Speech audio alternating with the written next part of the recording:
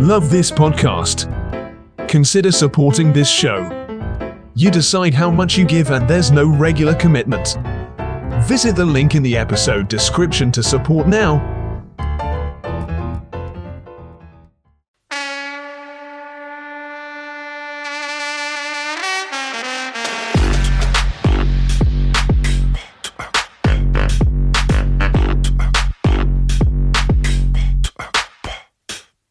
From the minds that brought you the smash hit podcasts, Your Life the Mixtape, and Headliners comes Your Life the Mixtape magazine, a free, monthly digital magazine that focuses on music, culture, and social commentary on current news and events.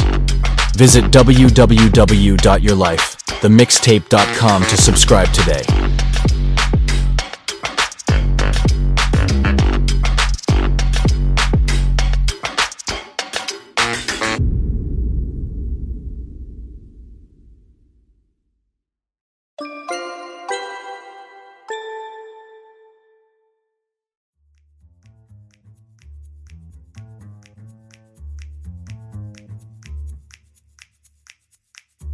Hello there. I want to take a moment to talk to you about Dear Dean magazine from Dear Dean Publishing, my favorite subscription-only monthly digital magazine. It's got subscriber-generated content about politics, pop culture, travel, family, pets, and poetry and wellness articles and features, contributor articles from nationally recognized journalists, writers, and artists, and provides opportunities for novice writers and authors and other contributors to share their voice, talents, and words. Did I mention that it's completely free? Dear Dean magazine provides free advert space for small creators, authors, and podcasters, fulfilling its vision that some art should always be free. It's owned and operated by Myron J. Clifton and is designed and distributed by Katya J. Lerner at Buzzword Consulting. Visit deardean.com/subscribe to get signed up.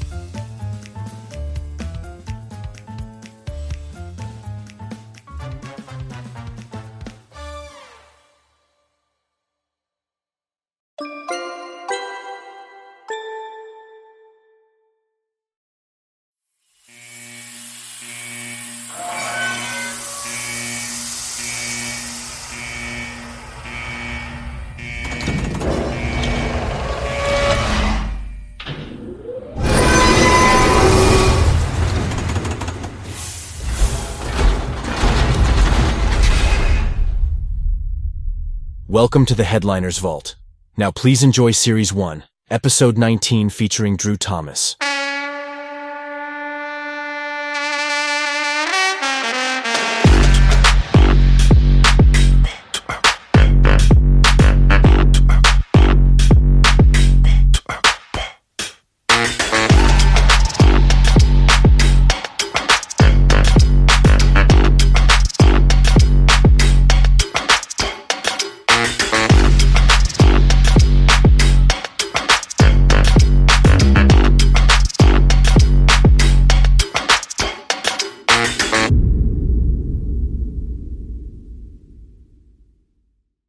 Welcome to Your Life the Mixtape presents Headliners. Each week, I am joined by the best and the brightest stars of music from all over the world to find out a little bit about what makes them tick.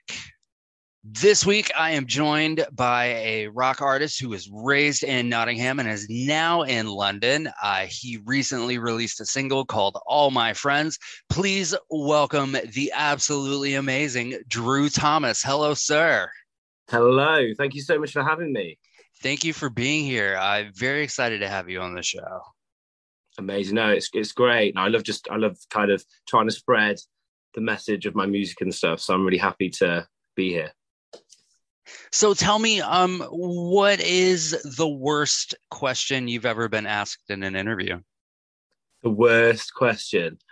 Someone once asked me how much money I make from music. And at the start, I was kind of blown away by it because I was like, oh wow, I make no money from it. But they were wanting me to break down how much money I made from shows, how much money I made from everything, and I can tell you it's a very low figure.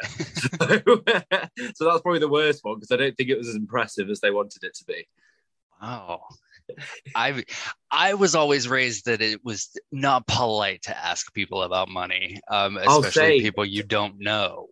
yeah, it kind of threw me back a little bit. But I think it was I think there's this kind of culture of kind of trying to dig people out and try and find out more about them by asking some out there questions. So my answer was a bit awkward, but. If you could collaborate with any musician, living or dead, who would you pick? Oh, wow. Okay. So I'd say living. I mean, I love her so much. It's such a guilty pleasure of mine, but I don't even think it needs to be guilty anymore. So I'd probably say Taylor Swift. I just have such a love for her. And I can't even explain it. I just think her songs are amazing. And I think no matter how heavy my music could be or how many guitars I throw in my music, I can literally put on a Taylor Swift song and be like, that is it. Nice. So I'd definitely say Taylor Swift probably would be a great collab. And in terms of probably maybe writing, I'd probably go with someone like Jim Morrison or someone like a legend from the past. But I think presently we'd go with Taylor Swift. Excellent. I like that. I had somebody the other day describe her as the cute Bob Dylan of our generation, and I was like, "That, yeah, okay." Oh my God, yes, yeah. I'd never even thought of that. Yeah, cute Bob Dylan of our generation. I'm going to steal that. Describe your latest project using only one word. Oh, I'm going to say gutsy. Nice. I like that. Gutsy, yeah. We'll go with that. And if we're talking about All My Friends, I'm going to say that the word is banger, because that song goes so hard and I love everything about it.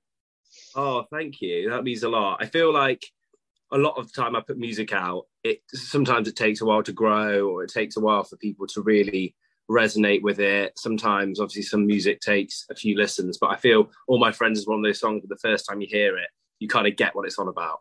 And I think that's such an important thing as a songwriter to understand, is the songs that need to make the impact straight away. And I really think that All My Friends is one of those.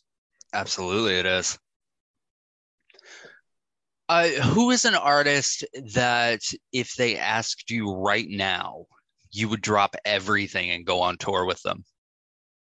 That doesn't even take me a second to think. If the Killers asked me to go on tour with them, I would sell all my things. I would I would play on stage naked. I'd do whatever it took just to open for them. They're literally, like, in my opinion, the epitome of like stadium rock bands. So I just would, yeah, the Killers, if they asked me to go on tour, I would probably, even if it was in America, I'd probably just like walk there. I don't know. That's fantastic. That'd be a hell of a tour. It would. And I feel like, as in terms of when I'm producing music and when I'm writing music, it's bands like the Killers where I go, I need to sound as big as they sound. And if it doesn't sound as big as they sound, then I failed. So I feel like I'd be a good kind of choice of an opener for them, because I don't think I'd make them sound bad. And obviously the point of an opener is to kind of warm the crowd up. And I think my sound's kind of similar enough that when the Killers came on and blew me away, it would be completely acceptable. That's awesome. If you could change one thing about the music industry, what would it be? Ooh, one thing. I would pick, and there's one thing that I really, really don't like, because I find it quite difficult, and I find it's one of those things that you can't really help, but I find it kind of, a lot of the industry is about who you know, and it's about what contacts you have, and about who your parents were, or what label you're on with, or who your manager is. And I think as an independent artist, when you don't have all these things, you don't have all these plinths that kind of hold you up, it's quite difficult to make an impact and to reach listeners that you want to reach and to make the progress you want to make without knowing the right people and without knowing who's in with this person or who's been writing with that person. I think it feels always like a hidden like circle that you're not in. And I'm sure it feels like that to some big artists as well. I think it's just such a massive industry. But I do feel like it's very, very difficult sometimes to crack who the right people are and how to kind of make progress by yourself being independent. So I guess if I could change one thing, it would be that everyone's a bit more open to listen to everyone and to work with everyone, because it's quite difficult to write with some amazing writers if you've not had like a cut with on another song, or it's hard to play a show unless you know the promoter that's putting the show on. So there's a lot of kind of who you know with the music industry, which can be good for people that know the right people, but if you don't, it's a big struggle. So I guess that'll be the one thing. That's a fantastic answer. And since I've done this show, that's a very common answer, that like there's a lot of, well, you know, you don't know this person, or this person, so I can't help you. Yeah, it's tough as well, because when you're putting all your time and passion, energy and money and everything into a project, and to kind of have a no before anyone's even listened, just because it's not been solicited in the right way by the right person, just kind of demeans the whole art of it. And it kind of makes you feel like all those hours you put in, although you loved it and although you don't regret a minute of it, it feels like it's just sometimes underappreciated. So I guess it's a frustration. It's something that obviously I won't stop, and I won't stop making music or ever let it get the best of me. But it's just one of those necessary evils that is just sometimes in the way. Yeah. What's a venue that you would give anything to play? So I'd say in the UK, there's a festival which you'll know, called Glastonbury, which is just like the pinnacle of any festival. So if I think I could play the Pyramid Stage at Glastonbury, I know it's a festival, so it's not quite a venue, but I'd say Glastonbury Festival, Pyramid Stage, in the middle of the afternoon, not headlining, because I feel like that's just such a out there kind of dream, but to be maybe 5 o'clock on the Pyramid Stage, playing as the sun kind of starts to go down, would be the dream. But I'd also say that venue-wise, I'd love to do is we have an arena in the UK called Wembley Arena, and it's not as big as another one called O2 Arena, but it's just a perfect size. It's kind of the size where you go, I think I've made it now. So nice. I'd say it's about 10,000 people. And I think once you can play that in your own right and you can sell that out, that's kind of the tick of, yeah, you've made the impact, you've kind of done it. That's fantastic. And Glastonbury is, like, I'm not a big festival person, but like Glastonbury is the one that I do want to go to.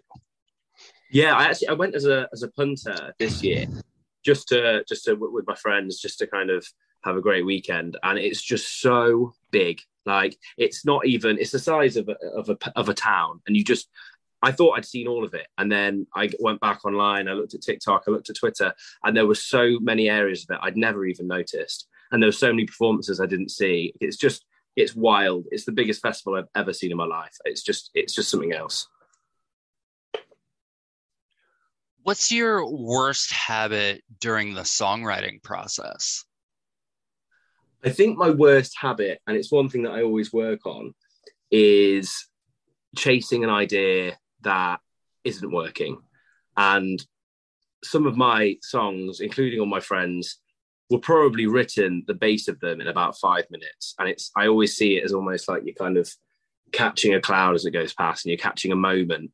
And if a song is taking hours to think of a melody or to fix a lyric or something like that, sometimes it's best to just put it on the side for a bit and move on. And I think for me, I'm always, if I've grown attached to a melody or to a lyric or to a part, it can be very easy to not see the full picture sometimes and go, this song isn't actually that great. And it's hard to look in perspective. So I'd say my worst habit is maybe going down the rabbit hole on an idea that's not working. But I feel like nowadays, if I've got a melody idea in my head, I have to pick up my guitar and have to do it right then, because if I don't and I lose it, I'll just be annoyed at myself. So that'll probably be my worst habit.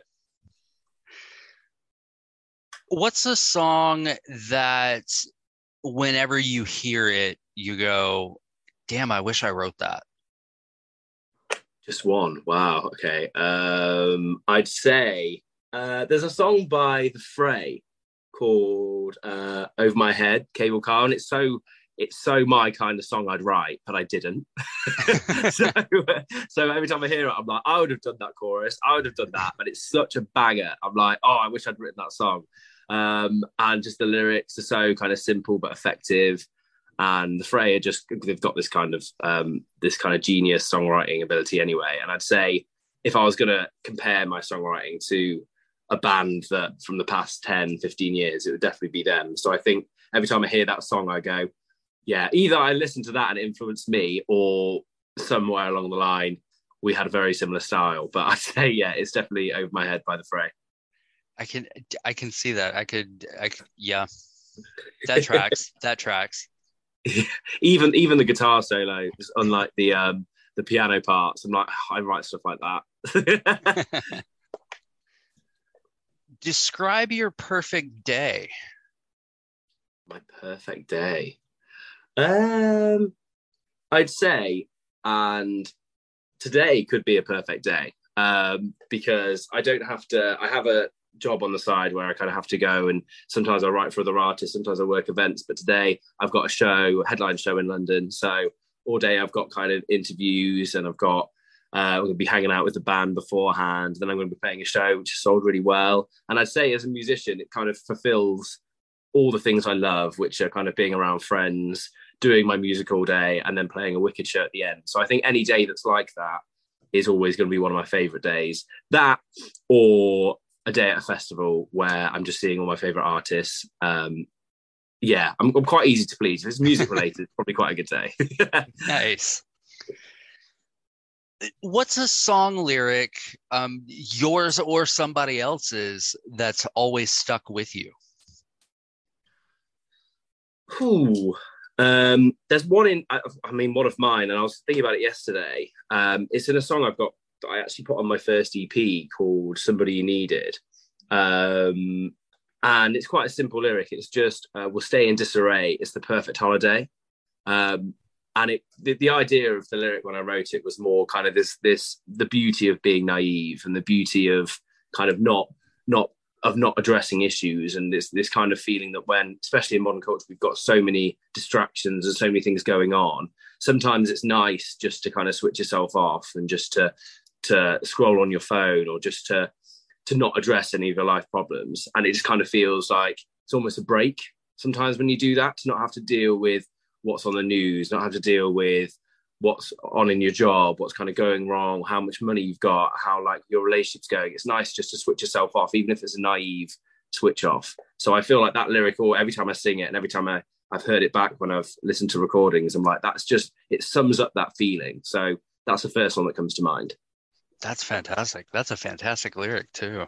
I like that. Thank you. What is your favorite cuss word? Ooh, my favorite cuss word. Now, I say the obvious one is obviously just fuck, isn't it? Because it's like, wow, yeah, just the F word. Just, am I allowed to swear? Yeah, absolutely. Okay. Yeah, that's a misleading question if I'm not. I'd say, yeah, it could be fucking this, fucking that. It's just, it's basically like it's just the easy word to put on everything.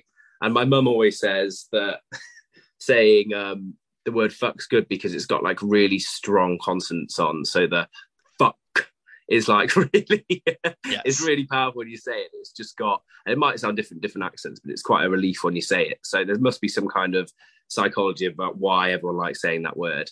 And I also think that now it's just every single pop star seems to use it in songs. So I feel like it's almost become like a non-cuss word because people just use it all the time. And I feel like you can always tell like how frustrated or angry somebody is by where the emphasis on fuck is. Yeah, totally.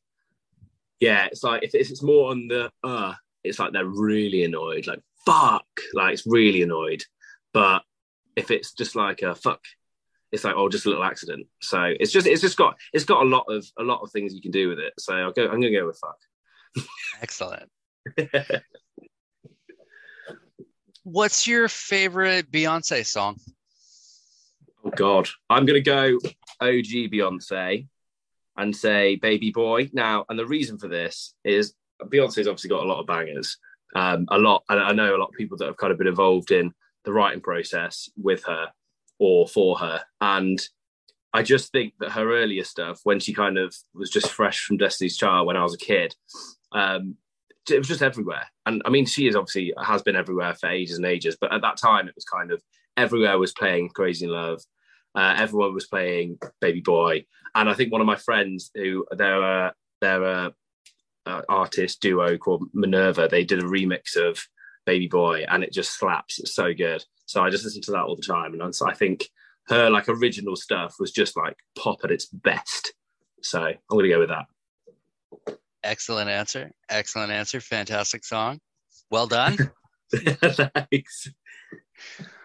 What is something that people would be surprised that you own?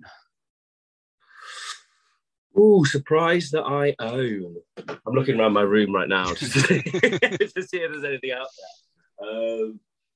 I have a lot of strange shaped African drums, and I never use them for recording. They are literally just sat being still things that collect dust, but I would never ever get rid of them. They're kind of from trips from like Morocco and places like that. And they're just completely pointless. Like they don't even sound good. But I think just to have them collecting dust in a room is just maybe the point of them. So they're just an odd thing to have. So I'm gonna pick them. That's cool as shit. I like that. Yeah, it feels silly to have musical instruments that you never touch or never use and look stupid, but I quite like them. Nice. So in America, we have this mountain that we carved faces into, and they're the faces of former presidents who were like great leaders of the country. If there was, it is called Mount Rushmore, and if there was a musical Mount Rushmore for you, whose face would be on the side of that mountain? Do I have to pick 4 or just one? Let's do all 4. Yeah. Okay, so I'm just quickly calculating a list now, and I'm going to go with the first one. And just for my musical, is this just for mine or just for a general what I think it should be? For you, who me. Would be on it? Yeah. Okay, so the first face on the left would be Mick Fleetwood from Nice. Fleetwood Mac. I feel, and I love Fleetwood Mac a lot. They're probably my favorite band, but I'd say Mick Fleetwood obviously is the drummer, and I pick him because he kind of held the band together, and they were all just a little bit crazy and a bit fucked up for quite a while. But I feel like Mick Fleetwood is he's still in it. He kind of has been in it from the start, and I feel that shows kind of a legacy and shows kind of persistency as well. So I'm going to go with Mick Fleetwood. I'm then going to go with Taylor Swift because obviously I mentioned earlier I'm obsessed with her, and I feel like modern pop, female rock, whatever we want to call it, Taylor Swift. Who else am I going to pick? I feel like this is such a good question. I can't tell you how good this question is. I'm then going to go with someone actually that I am obsessed with now, and I actually wasn't for a long time, and it took me a really, really long time to really appreciate them. But I'd go with Bon Iver, just Nice. because it's kind of the music I think that when you listen to it, it's a complete mood, and I think it shows maturity when you kind of understand it. So we're going to go with Bon Iver for the third one. And I think he'd be happy to be next to Taylor Swift because they write songs together all the time. So, and then I think the last one would be Tom York from Radiohead. I know I'm picking a lot of like big artists here, but I think lead singer Tom York, Radiohead, everything they do, I think is just so out there and cool. So, yeah, Tom York. So we've got Mick Fleetwood, Taylor Swift, Bon Iver, and Tom York. There we go. Bam. Excellent choices. Well done. Thank you. Using only colors, describe your music. Only colours. Okay, so I'd go with, start off with a nice kind of a deep bright brown, because I feel like it's got this throwback vintage 70s color. And I think when I think of the 70s, and when I think of the era where all these big pop songs were and big rock songs were being written and being released, it's got this kind of such classy vintage kind of look to it. So I'd go with like and that's what influences me a lot. So I'm going to go with a nice dark kind of woody brown. I'm going to match that with like a mustard yellow, because I think that, it's my favorite color. And I also think that it kind of goes quite nicely with that brown, and it kind of brings it to life. It's got that kind of sepia kind of feel, mustard yellow as well. And another color would be just a blank white, or like an ivory kind of white, because you can kind of put whatever color you want on it and it will tell you a different story. So it kind of has the brown and the yellow would show my kind of influences and my inspiration. And then my present, I think, is just like a slightly tainted white, because you can kind of make it what you want. Awesome. That's probably the best answer to that question I've gotten. Really? Yeah. I love that. And that was just on the spot as well. I hadn't even planned that. Love that. So you are the lead singer of a super group. Okay. Who are the other members? Ooh. Now this is going to be a difficult question, because I'd always be scared of having band members that completely outshine me and they're better than me. So my first thought was having Dave Grohl on drums, but he's also an incredible singer and guitarist. And I feel like I'm not as good at any of those things probably as Dave Grohl is. So although he'd be on drums, he would not be allowed to come off the drums or sing backing vocals, because he'd make me sound bad. So we could have put Dave Grohl on drums. Guitar wise, I'd want someone that could sing nice harmonies and be a really cool guitarist as well. So I'm actually going to pick maybe Stevie Nicks, because I feel like it's nice having the male female kind of harmonies, and she's just great. I'm not sure whether I'd have Stevie Nicks now or whether I'd have her from like the 80s, but we'll just go with Stevie Nicks either way. And then on bass, oh god, bass. Actually, now this is going to sound really sappy. One of my members of my old band was a guy called Phil, and he plays with me now as well.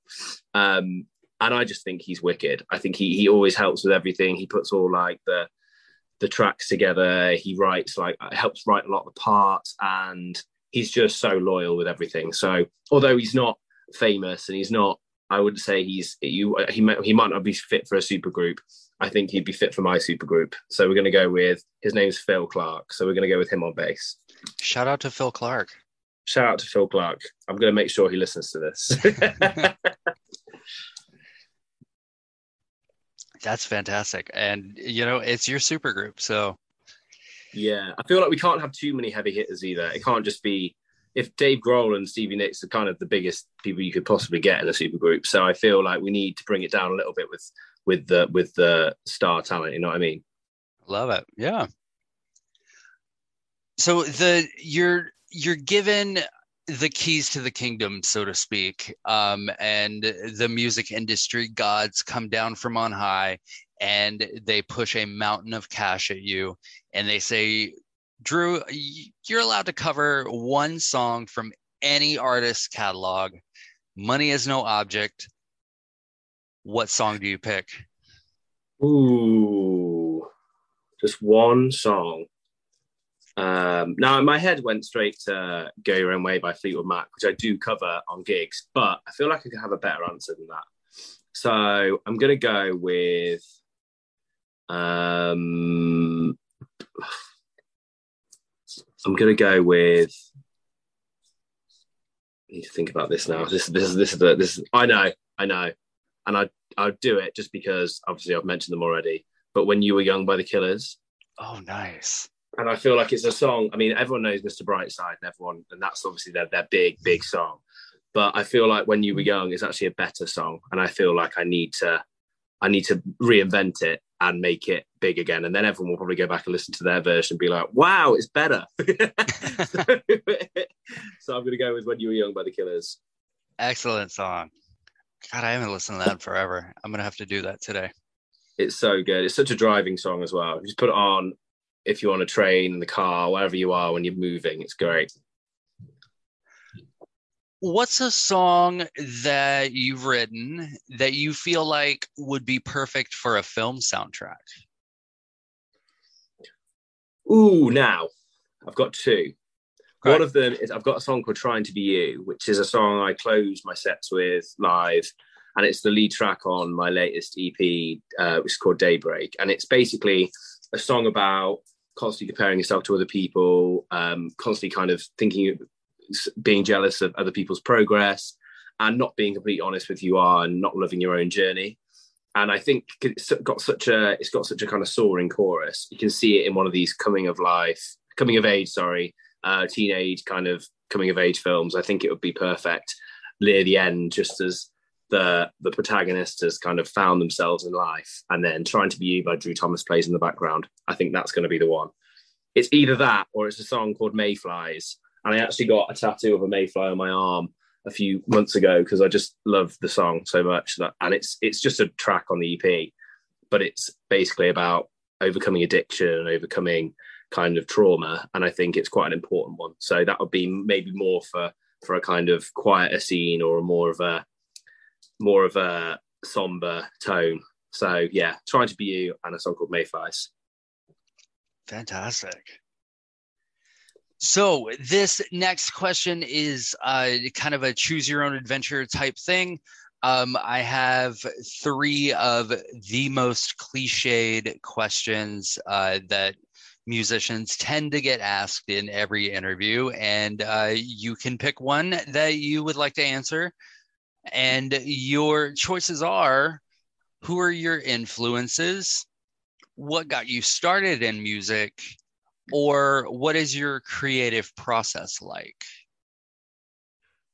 I'm going to go with the last one, I believe. What's my creative process like? I'd say, as a writer and as someone I've been writing for the majority of my kind of teenage and adult life, and I think it's always comes from an idea, from a line, from a hook.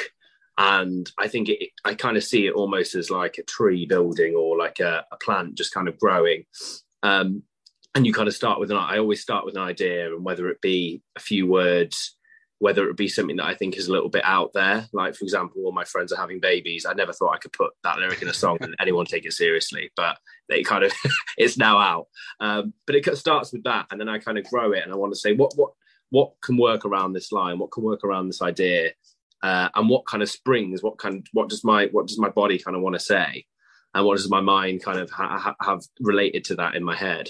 And I'd say that songwriting to me is a very fast and a very instant kind of process, and that's how I think it works best. Which is why sometimes when I'm co-write with people, I like to have the ideas straight away, and I get a little bit kind of hyper about good ideas because I just feel like it needs to happen as soon as possible. Otherwise, you can kind of lose it. So I'd say after that, after I've got a stem of a song and a stem of an idea of the verse and chorus, I usually test it out live. I'll book a small show, or I'll do even an open mic night if I'm desperate to get feedback on a song, and just see how it goes down, see how it feels to play. And if it feels great, then I'll then book some studio time and take it in. And usually it feels like the best process, because it's almost like I've taken an idea through the writing process, through the live process, and then I've made it its full studio recording. And it just feels like it has to pass each stage to get to the end, to then be released and everyone hear it. Nice. What is your strangest pre-show ritual? Strangest pre-show ritual. So I guess it wouldn't be too strange, but as I've grown up and as I've had played a lot of shows, I've had kind of some upper back issues. So my physio always was just like, you need to do this before you play like an hour on stage with guitar, where you kind of head banging and moving around. So I've got these stretches that I have to do just before I go on stage, which basically I pull my arms like all the way behind my back over my head and stretch for a bit. And the last time I did it in London, I was in view of like the whole audience, and they all just saw me do this weird contortion with my hands and my neck, and everyone was like, yeah, that looks a bit weird. So, so I've had to make sure I just like hide myself now, especially when you play small venues as well. There's no space anywhere, so just doing weird shapes with my arms and clicking stuff just isn't the right kind of vibe for going on stage when you're trying to impress people. So I think I'm gonna keep that to the dressing room for moving forward. Nice. Do you consider yourself an artist or an entertainer? I would definitely say an artist to start with, but I do think that, especially nowadays, it's kind of a musician's job to do both of them. I feel like it all starts with being an artist. It all starts with kind of being the person that's creating that moment, creating that art, creating that feeling. But to then kind of push that and to then to express that, you need to be an entertainer. You need to, like, if you take people like Harry Styles, for example, he's a great writer. He's got a great team of writers that write with him. But one of the things that is really always kind of been one thing he's great at is he can hold a room of 10, 100, 1,000, 100,000 people in the palm of his hand because he's entertained them with his music. And I think if you kind of really, really want to make a name for yourself and you really want to showcase your art in the best way, you need to be able to entertain people with it, because if not, you could just press play on a recording and they could just listen to it like that. I think you have to have a form of showmanship in you to really be able to sell your art to people, so they don't just want to listen to it, they want to invest their time in it and see it live and really invest in the whole journey. Nice. It's an excellent answer. Thank you. How many alarms does it take to get you out of bed in the morning? Oh, too many. I think I love the idea of being a morning person, and obviously there's times, especially when I've got studio time or when I'm kind of traveling, you have to get up early. I'd say naturally, if I didn't have a purpose to get up, it would take me about 15 alarms. But if I know I need to get up in the morning, I'd say we're going maximum 3. So I think it's all about the importance of why I need to get up. So if there's no importance, I could probably just snooze all the way through the morning. So it's good if people book me in for things in the morning because I have to do them and I have to get up. So I say it ranges between about 3 to about 33. Nice. I feel that. For the listeners at home, it is 6 o'clock in the morning where I am, and in order to be fully functional for this, I had to get up 2 hours prior to the start of this recording. Otherwise, you would just be listening to Drew talk to himself for the duration of this podcast, because I would still be asleep. I mean, that is commitment. I applaud you, definitely. Time zones are dumb. I hate them. But yeah, it shows dedication to this show. I commend you. Thank you. Do you think the biggest misconception about musicians?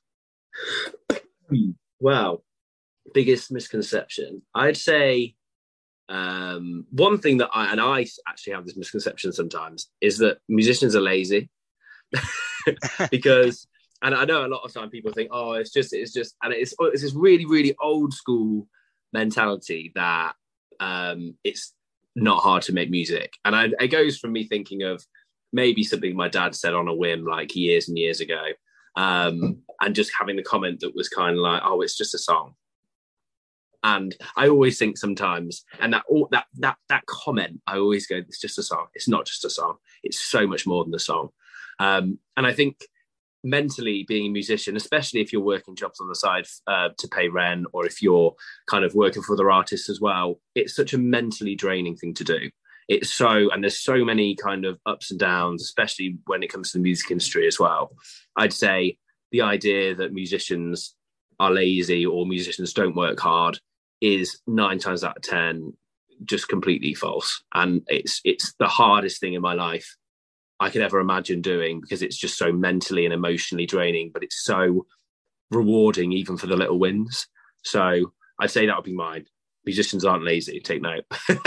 That's right. I commend anybody, from like songwriters and performers, because to put a part of yourself into something and then put it out there for public consumption, and then to do that over and over and over again, because then you've got singles, and then you've got EPs and albums and music videos and tours, and you just like, you're constantly giving people bits and pieces of yourself.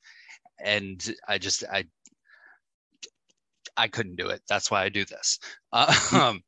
No, I think that's right though, and I think as well, I don't know if this is true and whether you'd agree or whether it's just my experience of it, but I think people, and I remember being a kid or being a teenager when I was at school, when people were into different music, and the amount of people that would say that band's shit or that song's shit, and like, oh, that song's crap, and you'd go, okay, and that's someone's whole life that they've put into that song. And I don't think people do it in the same way with other things. I don't think you look at a piece of art and go, that's shit. I think you go, I don't get it, or you go, oh, it's not for me. But I think with music, because it's so relatable and because it's so accessible and everyone has access, opinion on it, everyone can listen to it, people can go have such harsh opinions of it, and they can, it works the other way as well. They can be like, that band saved my life, or that song's like the best thing ever, and I fucking love that album. And it works both ways, but I think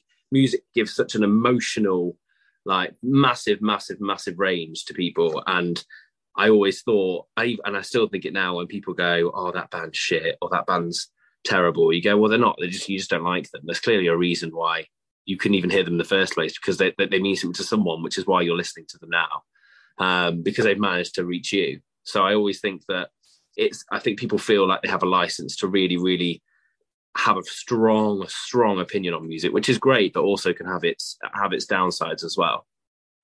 I absolutely agree. It's and it's something that I have been guilty of in the past, and I've learning that any art form it's the opinions on it are completely subjective, and you, instead of saying, well, they're shit, they suck, I hate that, I've started now, well, it's not my favorite, but I get it.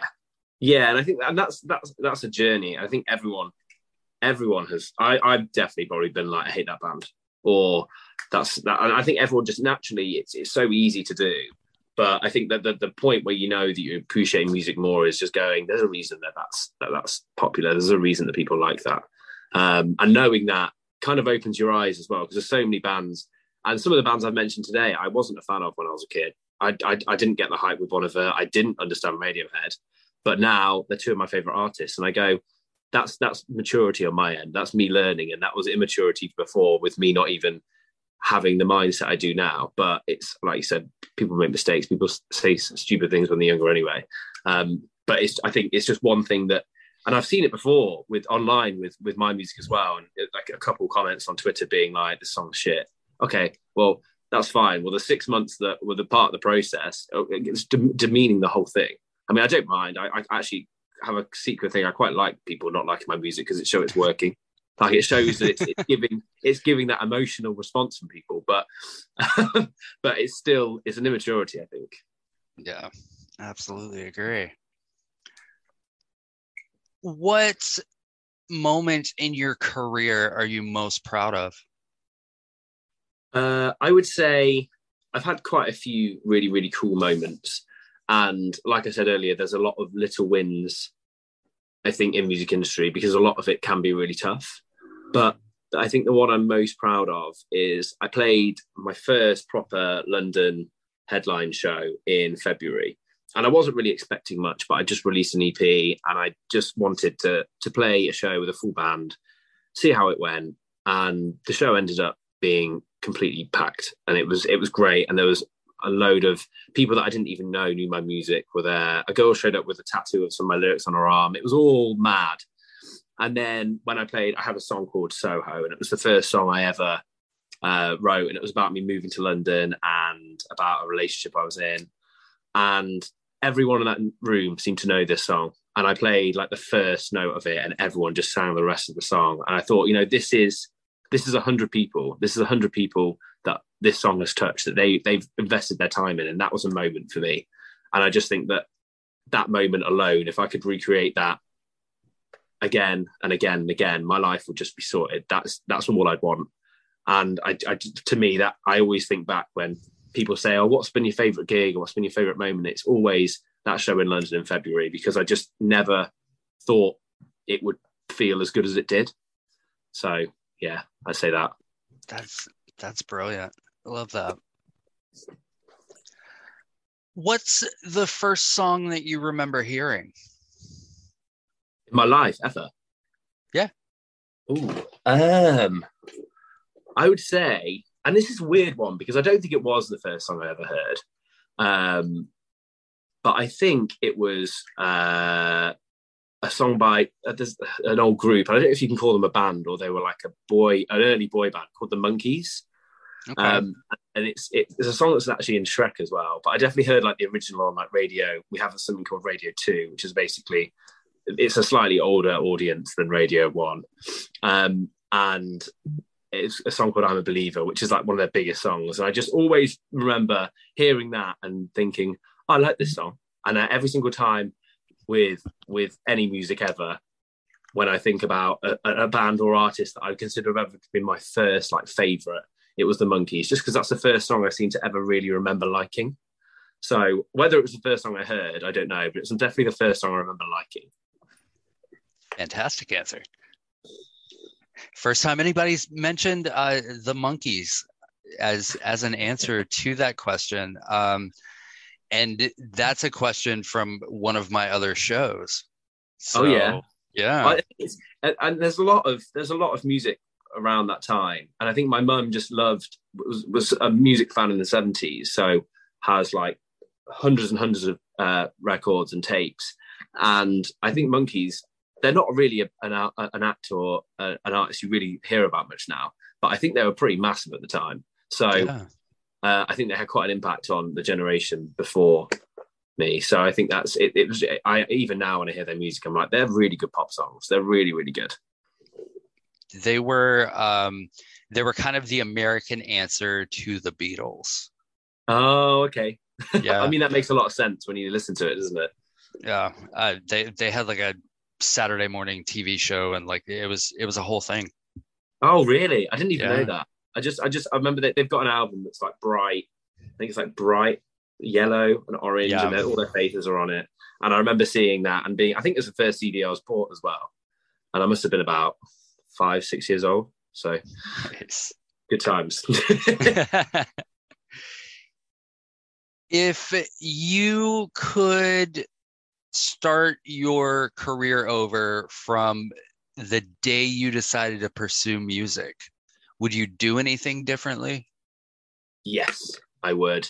And I think this is again, it comes with doing it a long time. It comes with age, but I would just completely focus on music and being better. And there's so many times where I've spent days emailing people, or I've spent days worrying, or kind of doing things that probably weren't making me a better writer and making me a better musician. They were things that I felt I needed to do to get further in the industry. And I think realistically, and I think still now, the whole music industry is based on songs. How good is your song?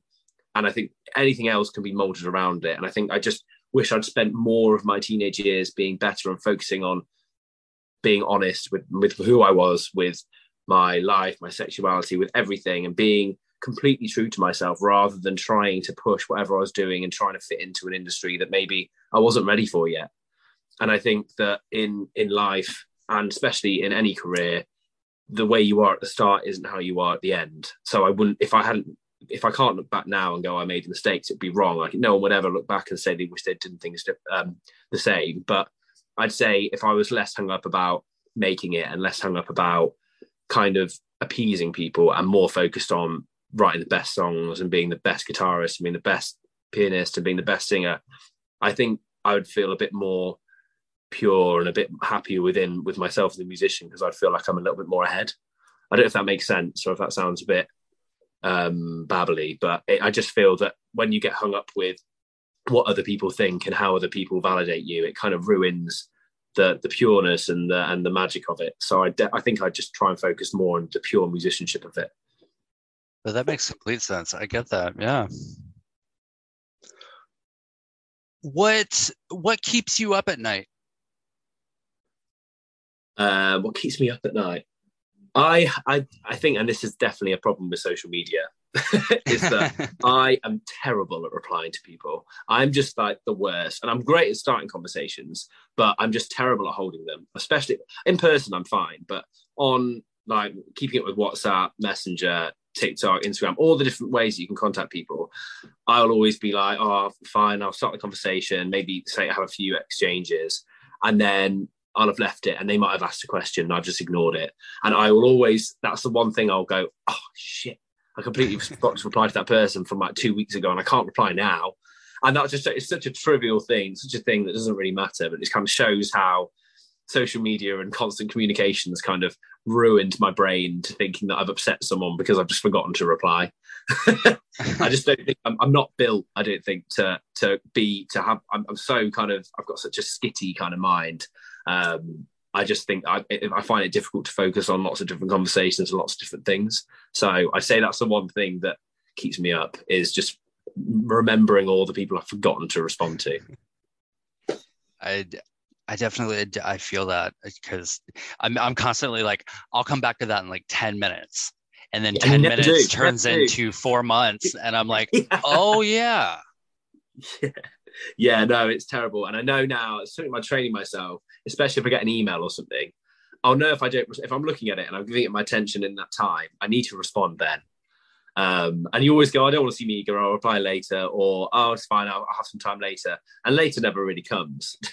So you just end up missing it. I've started with my emails. If it's one that I know I have to respond to, I flag it as important. So it reminds me that it's there. All these apps, they're built to like remind you and to help you out. But it's just, I just never think of using tools like that. I just think, oh, I'll just remember, and you never do. Would you ever consider trying acting full time? I mean, I would. Whether I'd be very good at it, I'm not really sure. I think, and actually, when I was a teenager, I was in kind of like drama classes, and I quite like performing arts and all that kind of stuff.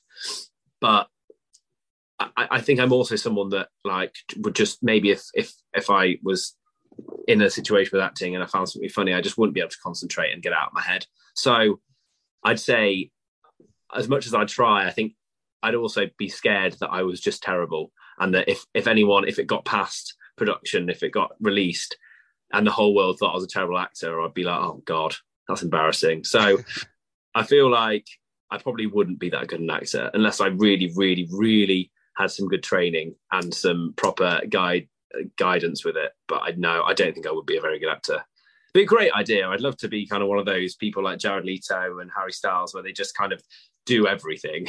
But I think I'd be slightly better actor than I would be a dancer, but that's about it. So tell me, and the people listening at home and all over the world, tell me about All My Friends. Where can we hear it? What's it about? So, All My Friends is a song I wrote actually just at the end of all our COVID lockdowns in the UK. And I think I wrote it because I was scrolling through Facebook or Twitter, and I started seeing a lot of my old school friends all starting to settle down, get married, have kids. And it was kind of relentless. It felt relentless at the time. And I just remember seeing and thinking, wow, I'm never not there. No, like, I can't imagine it. It was all people as well that would always be the kind of people that were maybe smoking weed at school or going out and getting really, really drunk and fucked up. And I'd go, and now they're having kids and they've got a house and I was always slightly not sensible, but I was always a bit more like, music, I need to focus on songwriting. I've got a gig tomorrow. I've got this. And so I feel like seeing that made me go, wow, like all my friends are having babies and I just can't quit this. Like and sometimes it just drives me insane. Like I go, why can I never appreciate nice things in life without resorting them back to music? And it all stemmed from this kind of feeling. And I think that night as well, I went out, I had quite a few drinks, and I'm someone that really, really likes to drink as well. I love beer, I love wine, I love spirits. I'm a big drinker and I really, really enjoy it. And I love the taste as well. So going out every night, especially when you live in a big city as well, kind of just happens when you've got a big circle of friends as well. And I remember just thinking, literally, the people that I used to be friends with 5-10 years ago are now settled down having babies, literally building families. And I'm just in Soho drinking like my 8th beer of the night with like just a weird feeling in my head that maybe I'd missed out on something. So, and I think that resonates with my producer when I took it to the studio, and he goes, literally everyone feels like that. Everyone feels like that. Because even the people having kids are going, oh, I should have followed that dream, or I should have taken that job, or I shouldn't have put myself in the situation. Everyone will always look at the things they don't have over the things they have automatically. So I wrote that and I thought, you know what, I don't want this to be a sad song. It's so easy to make any slightly negative lyric into a ballad.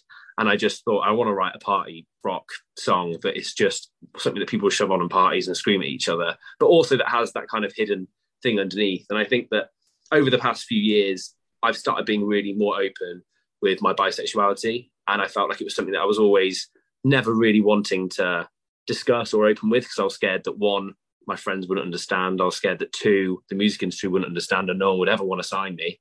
And three, that I didn't know if I was okay with it. And I think that this song kind of made me come to terms with everything and go, you know what, all my friends are having babies. I fucking love doing this though. And it's all right to be open with yourself. It's all right to be on your own journey. And it's all right to kind of not be perfect. So I think if you feel in any way that anything I've just said kind of resonates with you, I hope you really enjoy All My Friends. It's one of those songs that I think is a really, really, really fun song to sing along with and to listen to. And I really hope it kind of connects with people in that way. Nice.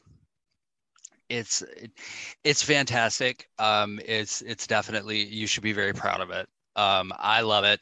And, you know, mine is the only opinion that matters in this hour. So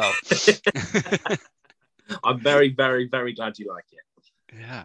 So what's next for you? What can we expect in the future from you?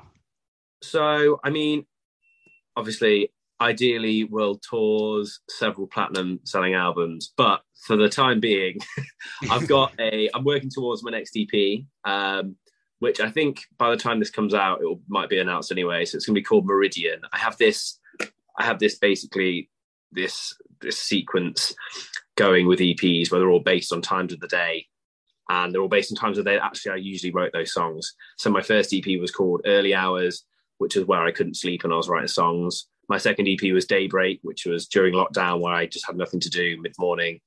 And so when I woke up, I just started writing songs in the morning. And then this is Meridian. It's all kind of songs that I've been writing recently and that I've been playing maybe over the summer at festivals, and that kind of thing. And it's going to be a really, really up-tempo, really, really more of a rocky, fun EP. And so I'm working on that. I'm kind of wanting to get the best songs possible on that to release. And I'll probably release a few songs beforehand as well to give a few teasers and that kind of thing. And then I just want to play as many shows as possible. I just want to keep spreading my music around. And I think that the more people that connect with it, the happier I hope it makes them and the happier it makes me. So it's two-way happiness, I guess. Excellent. And tell the listeners where they can find you on social media and all that good stuff. So if you want to find me on social media, my Instagram is @DrewThomasMusic. And it's the same on Twitter, Drew Thomas Music. I think it's the same on TikTok. Just put @DrewThomasMusic. And for Spotify, just type in Drew Thomas. I should be the first one that comes up. I'll be very annoyed if I'm not, but there is another Drew Thomas that is going to get a slap at some point if he gets big. But yeah, no, just Drew Thomas everywhere and Drew Thomas Music on social media. So, and yeah, just reach out. If you like my music, just let me know. I'd love to chat.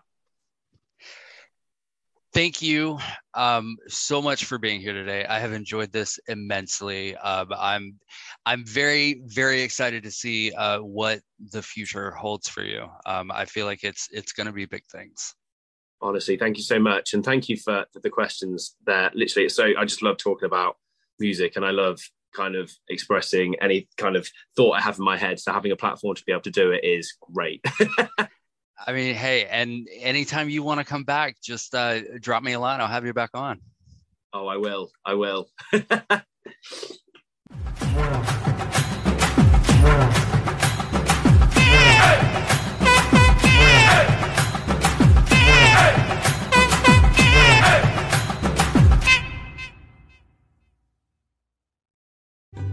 This has been a Rod Wharton production in association with Spring Break 83 Entertainment. All rights and trademarks reserved. No portion of this podcast shall be reproduced commercially without explicit consent.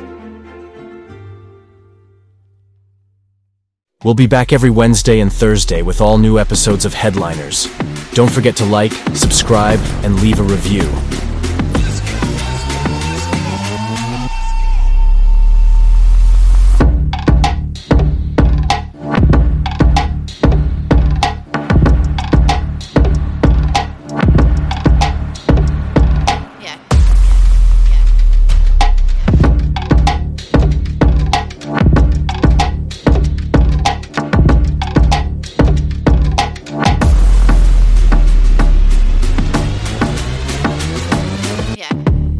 Headliners is a Your Life the Mixtape Media LLC production, in partnership with Rod Wharton Productions. All rights and trademarks reserved. No portion of this episode may be reproduced commercially without explicit consent.